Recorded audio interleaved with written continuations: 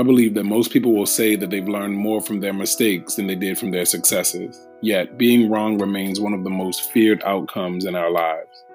In this podcast, I will share lessons that I have learned from my mistakes that have helped me to get one step closer to a more authentic version of myself. My name is Lonnie Woods III, and this is What I Did Wrong.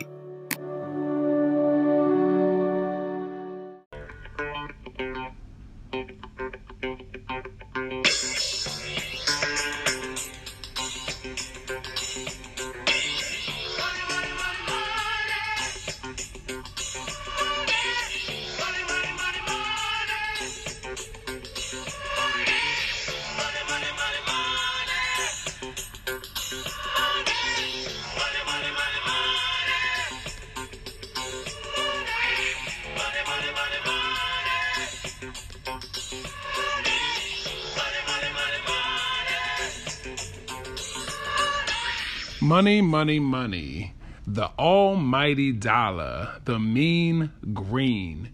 There's a few songs that I love that talk about money. One of them being Money, Power, Respect by the Locks. It's the key to life. Money, power, respect, what you need in life. Money, power, respect, when you eating right. Money, power, respect, help you sleep at night. You'll see the light. It's the key to life. Money, power, and respect, what you need in life. Money, power, respect, when you eating right. Money, power, respect, money, power, respect, money, power, respect. And then, of course, we got to talk about Money by Cardi B. I was born to flex, diamonds on my neck. I like boarding jets. I like morning sex. But nothing in this world that I love more than checks. Money. All I really want to see is the money. I don't really need the D, I need the money. All a bad bitch need is the money. In this episode, I'm going to talk all about money, my money pitfalls, the money mistakes that I made, and the money moves that I've made. And I really want to start with my relationship with money. So growing up, I grew up in a working class household with a mom who worked pretty much day and night. So I saw money, I felt like you definitely needed it. I was aware that you needed money to survive. I was aware that it took hard work to get money. And I also was super aware about honest money versus dishonest money, right? So I grew up in Baltimore, so I was aware of drug dealers. I was aware of what it looked like to not earn money the legal way, and I also saw what it was like to earn it the legal way. And I never wanted to go to jail, so I knew that the way that I would make money would always be the legal way, okay? So, but growing up with money, I would say we definitely were working lower class. However, I wouldn't say that I felt like there was a lack of money, but I also would say that I don't feel like there was an overabundance, right? Like I didn't feel like we were millionaires or thousandaires, but I didn't feel like we were poor. I didn't feel like we were scraping the bottom of the barrel, and we weren't. I was an only child, and I'm pretty fortunate in the sense that pretty much anything that I asked for monetarily, I would say that I got, like back to school clothes, if I wanted to go on trips, if I wanted, money for allowance, or, even like little things like redecorating my room. I never really felt like I was denied of anything because I didn't have the money, which again is doing huge part to my mother and her working super hard to make sure that was the case. And also I had like family members sometimes that would give me money, but for the most part, I had what I needed. But what I learned about money early on was a few things. The first thing my mother always taught me was that to be generous with money. She always was a big advocate for if you give money away, that's how you get it back, right? Like, so don't be stingy with money, be generous. The second thing I kind of learned about money was the value of it, because I had a job pretty early, I would say, not as early as some people, but I would say my first job was probably around 16. I always knew that I would need my own job to make my own money. I always wanted to be independent, and I knew that it took money to teach me responsibility, but it also took money to be independent, and I always wanted to be independent. So that's what I learned. And then kind of later in life, around high school, when I started going to church, I started having this other really interesting relationship with money, which was a lot of guilt around not paying tithes. And if you're not familiar with church, and especially the Black church, there's this huge emphasis on something called tithes, which is 10% of your income going back to God or going back to the church. So in the Black churches, at least the ones that I went to, it was hugely emphasized that the minimum that you should be given financially should be 10% of your total income, and that should go into like pretty much a donation towards the church every week or every month or whatever. And there was this really like guilty feeling if you did not do that. And also there's something called offering. So offering is basically like the extra gift that you give to God or to the church on top of this kind of financial obligation of your tithes. And the tithes are supposed to, one, show your dedication to God and to the church, but also really supposed to be like, you know, your foundation almost of your faith, kind of like, oh, if you believe that God is real, you would give this donation, this physical investment, right? So that is pretty much my relationship with money. So it went from having a working class mom to learning about generosity, to getting a job, to going into the church world where, you know, you were told to give a certain portion away, charity, etc. I will also like to say that I grew up with a mom that was pretty frugal. Like, I learned about frugality kind of organically. You know, my mom is not a real like person who is very like luxurious, or where she'd spend like a lot of money on things. Like, she's not like a person that's like into name brands or things that are super expensive just for the sake of being expensive.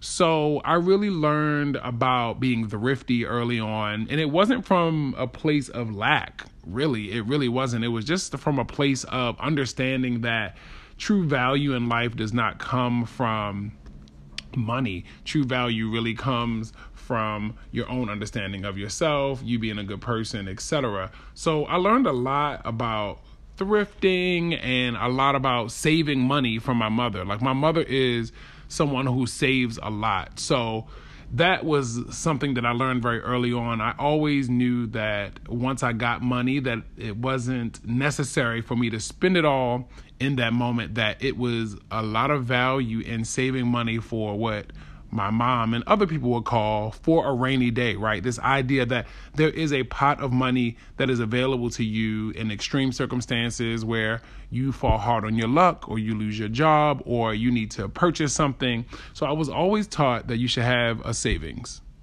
So this podcast is called What I Did Wrong. So I really want to go through some of the money pitfalls and mistakes that I have made, and even some of the struggles that I even still have today. So the first piece that I want to talk about is going all the way back to freshman year of college. I was walking in the Union, which is like the common meeting space on campus for eating and social activity. And I saw a table, and the table had some type of signage that was about like a credit card. And up until that point, I didn't really know what a credit card was, but basically after I talked to the person at the table, they were telling me that I could get a credit card. All I had to do was apply right on the spot, and basically that this would be a card that would be like free money, and I wouldn't have to pay back everything that I spent, right? So I'm like, oh, this is a win-win. Like, I felt like I'm an adult now. I'm ready. Like, I can qualify for this. So part of it was me just feeling like, oh, I'm grown now. I can make my own decisions. No one had ever really talked to me about credit cards. Like, I don't know if my mother had a credit card at the time. I wasn't really familiar with them. This was kind of like right around the time when debit cards were becoming big. So I really didn't have a banking account or anything yet. So I'm at this kiosk or this table, and I signed up for this credit card, and I got the credit card. And, you know, I was being reckless with the credit card. I was just buying stuff, and I wasn't really paying the monthly minimum. I was just like buying stuff, and it was like, maybe it had like, I don't know, $900 on it, right, as a maximum. And so I was pretty much, I had spent that $900, and when I was done spending it, I just ignored it. Like, I just was like, okay, well, the money's gone, and I was not paying my monthly bill. And so the first mistake I made was getting a credit card at age 18 and not understanding what credit is, not understanding how to build credit, not understanding exactly what a credit card is. And so for those of you who may not know, a credit card essentially is a loan. It is a loan. It is money that is not yours. So whatever your credit limit is, it is essentially an amount of money that you can spend. You can swipe this card and you can spend it. but there is something called an interest rate on that money because it is in fact a loan. And if you're unfamiliar, the interest rate is like the price that you pay for borrowing that money, right? So it's like I'm borrowing money from you, but I'm going to have to pay interest on it. And so for credit card, the interest rates typically are like a yearly rate, which means that rate applies to that amount that you borrowed over a whole 365 days. This is called the APR, and that stands for annual percentage rate. So on most cards, you can avoid paying an interest rate if you pay off your credit card by the end of that month. But if you have a credit card where your limit is more than what you even make that month or even more than what you are able to pay that month, then a lot of people get stuck in these situations where they owe a lot on their credit card. So I ended up owing a lot, and I ended up actually having to go to collections with that credit card, which basically means that when you go to collections, you haven't paid your fees or your bills for whatever things that are on your financial portfolio account or your credit score, so to speak. And that negatively impacts your ability to get new credit cards. And it just really just puts a bad taste on your name. And that was me at 18. I had, this negative credit experience. So my first mistake was getting that credit card, but not just getting it, but not understanding APR, not understanding that I didn't need a credit card, not understanding that if I couldn't pay for it, I probably shouldn't have been buying it. And also not understanding that if you don't pay off your actual monthly bill or pay off your credit card each month, that you will owe APR, which means that there's an extra percentage of that money that you spent that's accruing. So let's say your APR is 17% and you spend $4,000 that month, which is your credit limit, or maybe not, but then there's another 12% of that $4,000 that's being added on top of what you already bought. So it's not just about what you buy with the credit cards. I also think that it's super important that you get a credit card from a reputable bank. Like the bank that I got that credit card from had some really weird terms and conditions, and they were targeting college students, and it wasn't a reputable bank. Like it was a bank that was not very popular. So I would say definitely do some research on the banks that you get your credit card from as well, the credit card companies. Research your APRs. Also know that you can negotiate your APRs if it's too high, and also you can switch over your credit card to a 0% APR card, and transfer that over so that you're not paying that rate on a large amount of money. But yes, mistake number one, money mistake, was getting that credit card in college and not being informed. So shortly after that, I got a bank account. And I was excited because now direct deposit was happening. I was excited about getting my checks, not in paper form. And I opened a bank account and I was super excited. I was putting my money in my bank account. I had my money from my jobs on campus and also like my money from my refund checks going into my bank account. But back then, online banking existed, but we didn't really have mobile apps for banking. So I wasn't checking my balance a lot. And for those of you who are unfamiliar, like checking your balance is super important because one, you can see any suspicious activity, but two, you can also keep a track of how much money you're spending so that you don't get any fees. And one day I went to use my ATM card and I realized that I couldn't take it out and I couldn't take any money out. And it said something about an overdraft fee. And I'm like, what is that? Like, I didn't understand what that was. Luckily, I had two black bankers that were really personable. I was at a bank called BB&T, which still exists, that I love. It's a really small bank, and the customer service is great. But I had two bankers, and it was a male and a female banker, and they were so nice. And I went in, and I was like, guys, I have something called an overdraft fee. Like, it's saying I can't get my money out. And what I learned later is that an overdraft fee is a fee that's charged when you're trying to either pay for something or take out money that you don't have. So let's say your account is at $2, but you're trying to buy something for $12.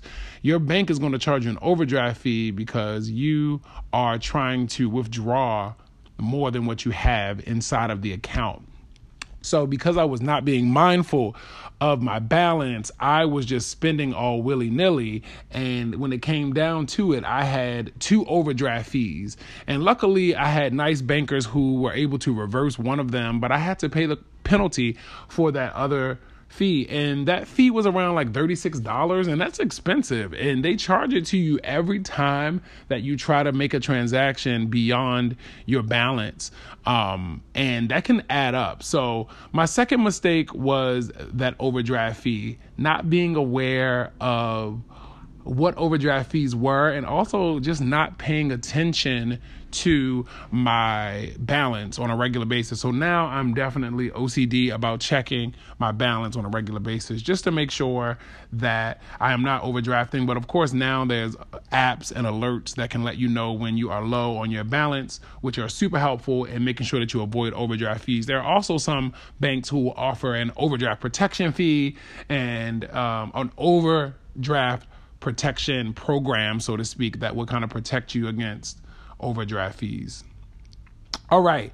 So the next money mistake I would say that I made was at one of my full-time jobs where they offered a matching program for 401k and retirement accounts. So again, growing up, I grew up working class. I didn't really grow up with a whole bunch of knowledge around wealth management, money management. So I hadn't really understood what the importance of 401k and retirement was. So basically, I kind of brushed it off for the first 2 years. Like, I'm not really going to contribute. Mind you, the job that I had was like matching, doubling what I would put in. And for the first couple of months, I kind of I procrastinated on adding money to this account from my check. So basically, automatically, they would pull out whatever percentage you said that you wanted from your check. And there was a max, but then they would match that.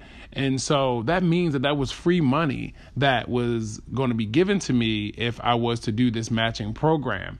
And so my big mistake was that I waited about 2 years to do that. And once I saw how much money I accrued over, like, say, a year or even a little bit less than a year, it was like, wow, I should have been doing this a lot earlier. So I would definitely suggest that if you have those kind of benefits with your job, that you should take advantage of them and honestly just max them out as much as you can, because the truth is you won't really miss the money, especially because it typically comes directly out of your account before you even have to see it, before you even have to notice that it's gone, before you get used to getting paid a certain amount. So I would definitely suggest that, because that was a huge money mistake that I made early on. Well, that really wasn't even that long ago, honey. So I definitely, if I am offered that type of benefit in the future, I would definitely make sure that I was maxing it out or as close to maxing it out as possible, because that money adds up, especially when your company is matching. And the last money mistake that I want to talk about is having a culture of saving and not investing or making your money work for you. And what that means is that because I grew up frugal, because I grew up working class, I have this fear of being poor. Excuse me, I don't know if you can hear me. I had this fear, and I currently have this fear of being poor. I have this fear of being broke. So what that means is that I hoard money, right? Like I am like a habitual saver. I save. You always have a savings account. You always have bank backup money in the bank. You always have money ready to go in case something goes down, and to also pad any decisions or unexpected things that may come up. But what I found is that being a saver is great, but also when you save, especially if you do traditional just saving in like a savings account, your money is not making any money, right? Like you're saving and you have that padding if something goes wrong, but the interest rates are typically super low. You're not earning any money by keeping your money there. So there are other ways to earn money and save money by investing, like investing in stocks and bonds, also things like Bitcoin, also investing in businesses, using your money towards investing in other companies that will return money, and also doing things like investing in real estate. So buying property, flipping property, rental properties, Airbnb-ing, having several streams of income so that you are able to have your money make money, right? Not just to be there to be saved. And that includes a culture shift and a mind shift that I honestly am still slowly making. So I would say a mistake I made is just definitely not understanding what investing means and how wealth works, and also having assets, like owning things like property, vehicles, boats. Those types of things, companies, definitely help to increase your wealth and your wealth management. And The last mistake I'll say that I made with money is being afraid to get a financial advisor. I've thought about getting a financial advisor for a long time, but there's something scary about just, I don't know, someone knowing that much about your money. And like, I know that they're there to help you with your goals, but for whatever reason, it's something that I have not warmed up to do. And it's something that I hope to do in the very near future. So what I did wrong when it comes to money was that I did not know a lot about wealth building. I was also too eager to spend money on credit cards that I did not pay it back when I was young, and that definitely negatively impacted my credit. I also did not put as much into my 401k matching program at my previous job as I could. And now I know that it's super important to make those investments. What I also did wrong was that I am just so focused on saving that I am not necessarily making my money work for me and building on that wealth and those assets that are going to make me more money in the future.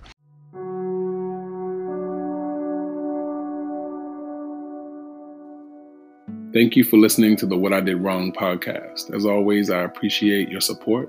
Catch new lessons each and every week on Wednesdays. Feel free to follow me on Instagram at LonnieWoods3rd or visit my website at LonnieWoods3rd.com. Until we meet again, remember that regret was meant to refine you and that your mistakes don't have to define you. I leave you in love, peace, and style. Until the next time.